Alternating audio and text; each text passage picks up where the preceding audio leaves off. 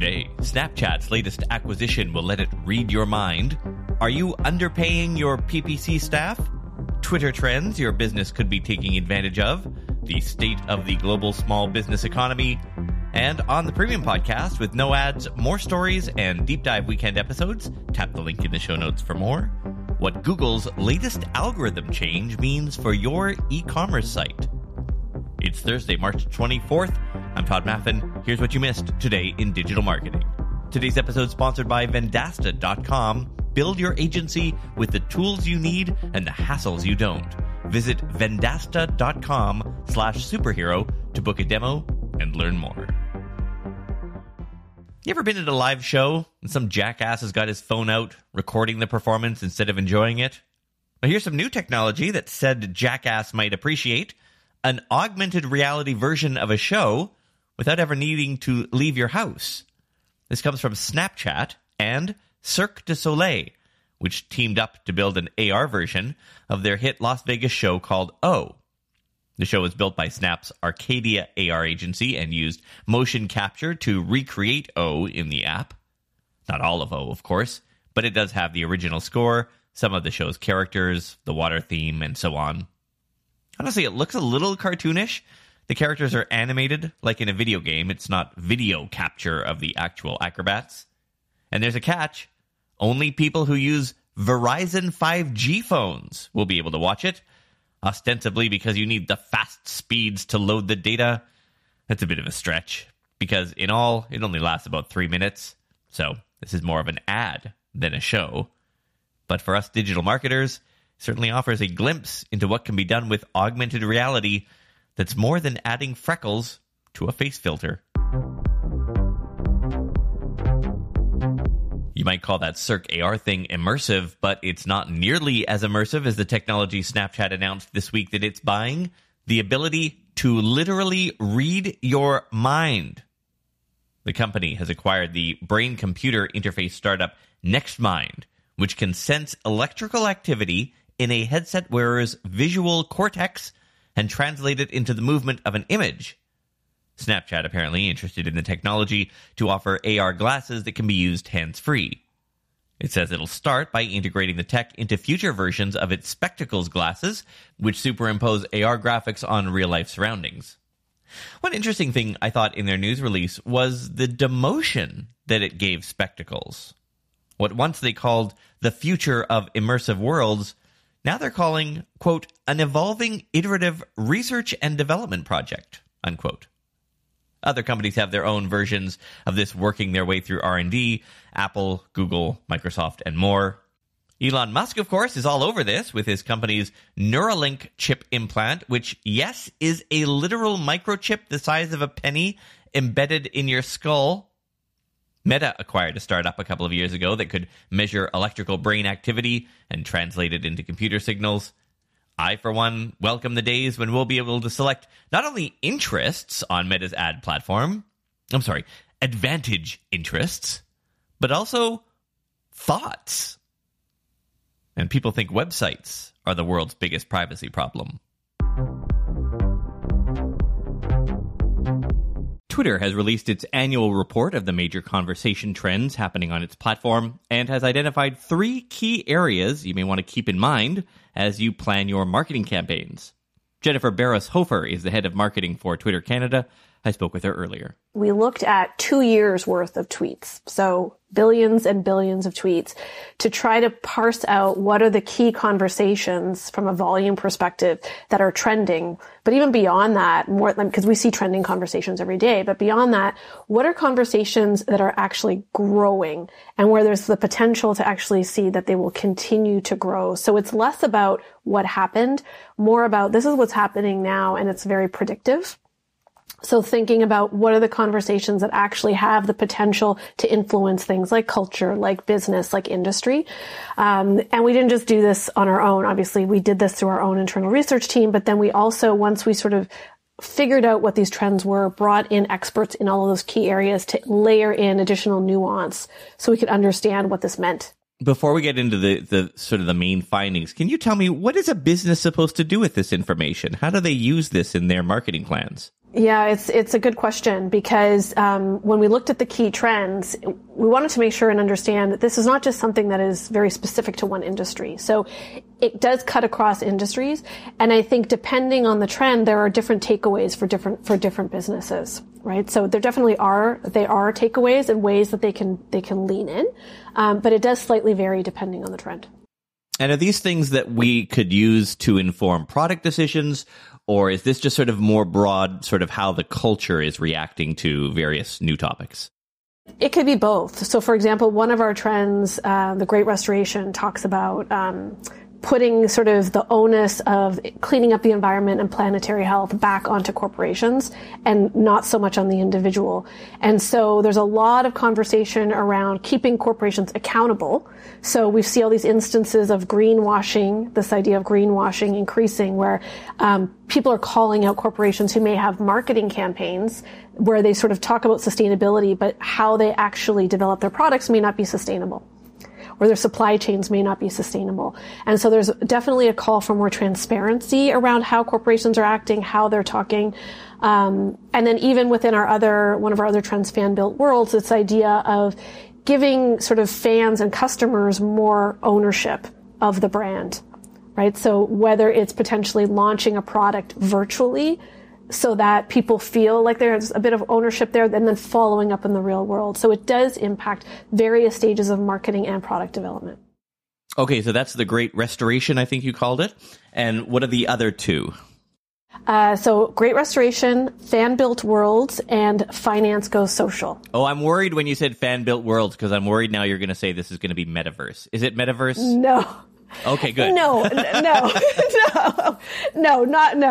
I think it's broader than that. It's much broader than that. I think it's more this idea of sort of tearing down this wall between fans and their idols, for example, or fans and who they sort of follow. So it's much more around participation and people who follow a brand or follow an artist wanting more of this sort of two-way conversation and also collaboration. So people are, for example, we see a lot around shows like, or accounts like the No Context accounts, like No Context Schitt's Creek or No Context Succession, where it's this idea of people who are in the know understand what the conversation is about. And it's really this idea of belonging. So that's one area. I mean, yes, the metaverse does play a part in some of this, but it's much broader. So when we think about even games like Axie, which is, this game where people participate in these virtual worlds and they earn tokens and they can earn money, but it could also be around teams like hockey Twitter, for example. Hockey teams in particular are really leaning into this, where you've got the Montreal Canadiens and you've got the Winnipeg Jets, where they're trying to encourage more fan participation by, launching things like NFTs and tokens for their fans. Okay, and so that's Fan-Built Worlds, and what was the third? Finance Goes Social.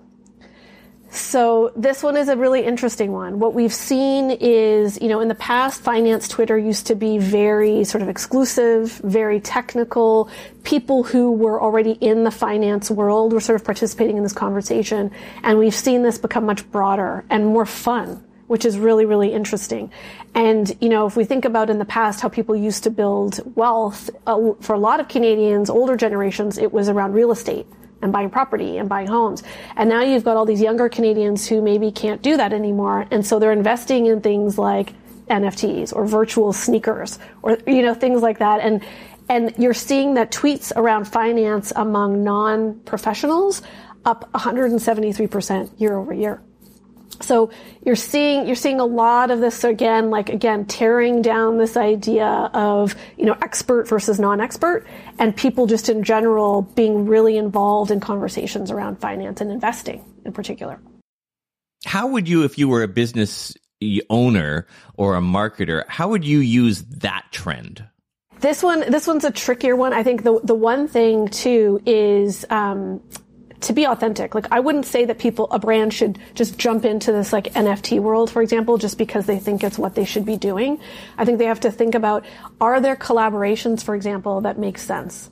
So, for example, I know Adidas was one of the brands where they partnered actually with a different sort of crypto sort of brand, and they partnered together and leveraged the artwork from Board Yacht Ape Club to sort of partner together because it was something that their sort of followers were interested in and their customers were interested in. And it was a way to make things fun and to drop a new product fun. I think that's one thing. I think another thing you can do is sort of think about decentralizing your launch. If you think about in the past when marketers, we would go out, we would launch a new product or brand, it was very specific. It's like, okay, we're going to launch it on this platform and we're going to launch it on this platform and, they're only going to have access on these days. But maybe thinking about redistributing the power and sort of actually giving your customers some ownership early on in terms of maybe how you launch or the types of products you launch and giving them a bit of that say when you think about your launch going forward. While I have you, I want to get your take just sort of broader industry-wise. Yesterday, I'm sure you saw Instagram added globally, returned, I suppose, rather than added chronological feeds. And Twitter's had that forever, right, in the latest tweets version. Is this the start of a trend? Do you think we'll start to see less reliance on content algorithms? I think it sort of goes back to this idea of people wanting more control. Right. And again, it goes back when you think about all of the issues that have come up around privacy and, how people use data and also, what you're choosing to look at. Right. When you think about this idea, this sort of going back to this trend of fan built worlds, it's very much about that. And this idea of I want to be talking about this type of topic with these people when I want to do it. And so we're seeing a lot of that. So I think it is sort of part of a broader trend when you think about control and the idea of I don't want to be fed information. I want to choose the information that I choose to engage with. Speaking of letting people have control, Jennifer, an edit button maybe soon, please? Kinda. I've been asking for a while now. I'll pass that along. I'll pass along the message. All right. Thank you so much. Thank you. Jennifer Barris-Hofer is the head of marketing for Twitter Canada. You can download their report titled The Conversation, Twitter Trends 2022 at marketing.twitter.com.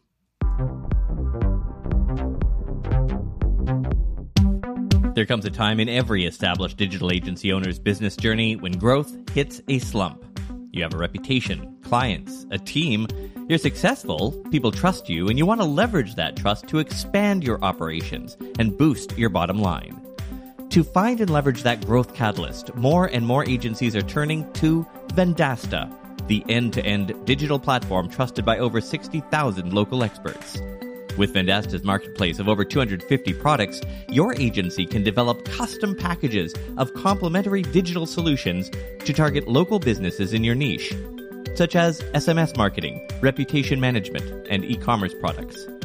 Plus, Vendasta offers powerful reporting tools to measure your clients' digital performance, as well as white-labeled marketing services to help your agency keep costs down. Learn more by booking a demo at vendasta.com/superhero today. vendasta.com/superhero.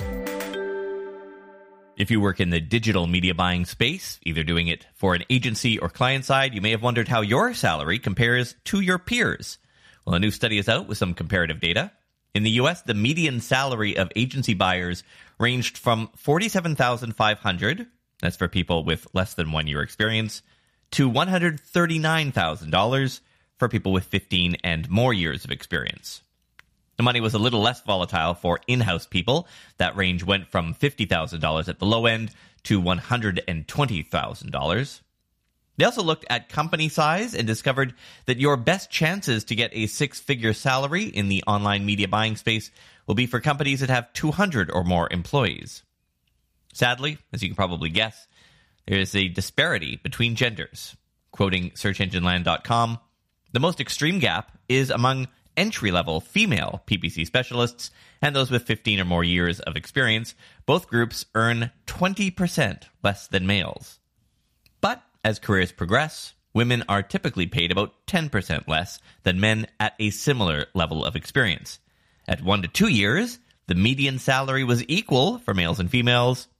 Females with 10 to 15 years of experience actually earned more than their male counterparts, though not by much, just 4%.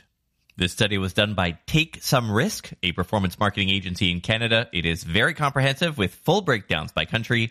A link to the full report is in today's premium newsletter. Meta has released its latest State of Small Business report, their sample size being 24,000 business leaders across 30 countries. I'll be referring to small and medium-sized businesses here as SMBs. Quoting socialmediatoday.com, on closure rates, Meta says that despite vaccine take-up increasing and lockdowns and closures reducing, 20% of SMBs reported that they were not operational or engaging in any revenue-generating activities in January. That's up 18% from last July. Of those that have remained open, 30% reported that sales in January 2020 were higher than the same period a year ago, while 36% of U.S. SMBs reported a rise in sales. That means the majority of businesses are still seeing average or below average results, despite more people being able to get out of the house and go shopping. 50% of SMBs globally reported that they have been using digital tools to communicate directly with customers, the most prevalent use of digital tools, while 38% of SMBs in North America indicated that the majority of their sales were made digitally. The data also shows that female and minority-led businesses continue to see bigger impact, with 44% of minority-led businesses reporting a reduction in sales compared to 30% of other SMBs, while closure rates for female-led SMBs were 8 percentage points higher than that of male-led businesses, unquote. Meta's full report is 71 pages long, and we have a link to that in the premium newsletter today as well. Tap the link in the show notes for more information on that. So you've decided to branch out a little and spend some of your ad dollars on television. Your product's used by older people in the US, maybe conservative-leaning. So yes, you'll be considering Fox News in that buy. But Fox News isn't always considered to be a completely objective view of American politics and the global landscape. So how do you run ads there, but keep your brand away from the more controversial topics? That's where the growing industry of brand safety tools come into play, and this week, Fox itself announced that it has created a tool for brands that want to buy ads, but are a bit wary about the content those spots will be running close to. The tool is called Atlas. The official PR spin on this is that it's, quote, a video intelligence platform that enables enhanced contextual targeting and gives advertisers greater transparency and brand suitability in their spots, unquote. When you dive a little deeper, you find that Atlas is actually two tools. First, something they call Fox Shield, which does what you think, keeps your brand away from Fox hosts reporting on the Bill Gates 5G nanomite chip implants masquerading as vaccines. And then there's Fox Navigator. This one does the exact opposite. If your brand is in the food delivery business, it will try to position your ads near some editorial food content. I've been in journalism for 3 decades now, and I still don't know what I should think of the latter. On one hand, I'm not thrilled, journalistically speaking, that ad placement and editorial content are being considered by the same AI. My first job in journalism was in the newspaper business. The ad guy and our editor never spoke. It's not that they hated each other, they got along just fine. It's just they didn't want any editorial coverage potentially tainted by dollars. On the other hand, isn't that basically what the auto section of a newspaper is? Or the food section, or sports?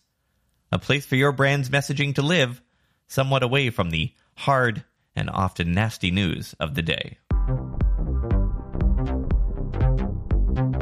And finally, Google yesterday released a new directory of agencies and marketers in its Partners program. This is a marketplace for companies looking to hire Google Ads experts. However, as SearchEngineJournal.com noted, quote, for search marketers, the announcement meant a bit more.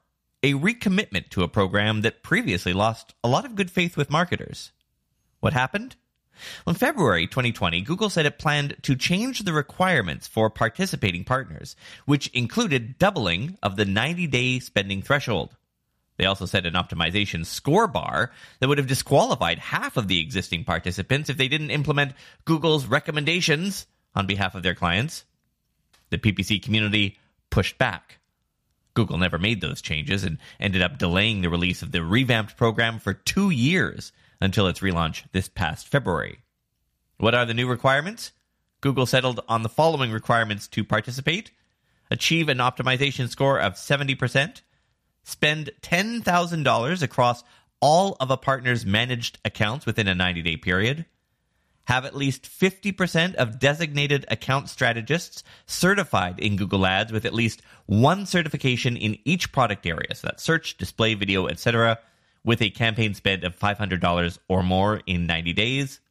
And they gave partners the ability to dismiss AI-generated recommendations without them counting against your optimization score. Remember, you can get this podcast as a daily email newsletter too, complete with images, related videos, links to dive deeper, and even newsletter exclusive content. And there's a free tier as well. You'll get an issue every Friday on that one. The newsletter comes out about an hour before the podcast drops. Just go to todayindigital.com/newsletter to sign up, or tap the link in the episode notes. Talk to you tomorrow. We are unforgettable. Out of the crowd, we stand proud. We are Without the ones like you, who work tirelessly to keep things running, everything would suddenly stop. Hospitals, factories, schools, and power plants, they all depend on you. No matter the weather, emergency, or time of day, you're the ones who get it done. At Grainger, we're here for you with professional-grade industrial supplies. Count on real-time product availability and fast delivery. Call, click Grainger.com, or just stop by. Grainger, for the ones who get it done.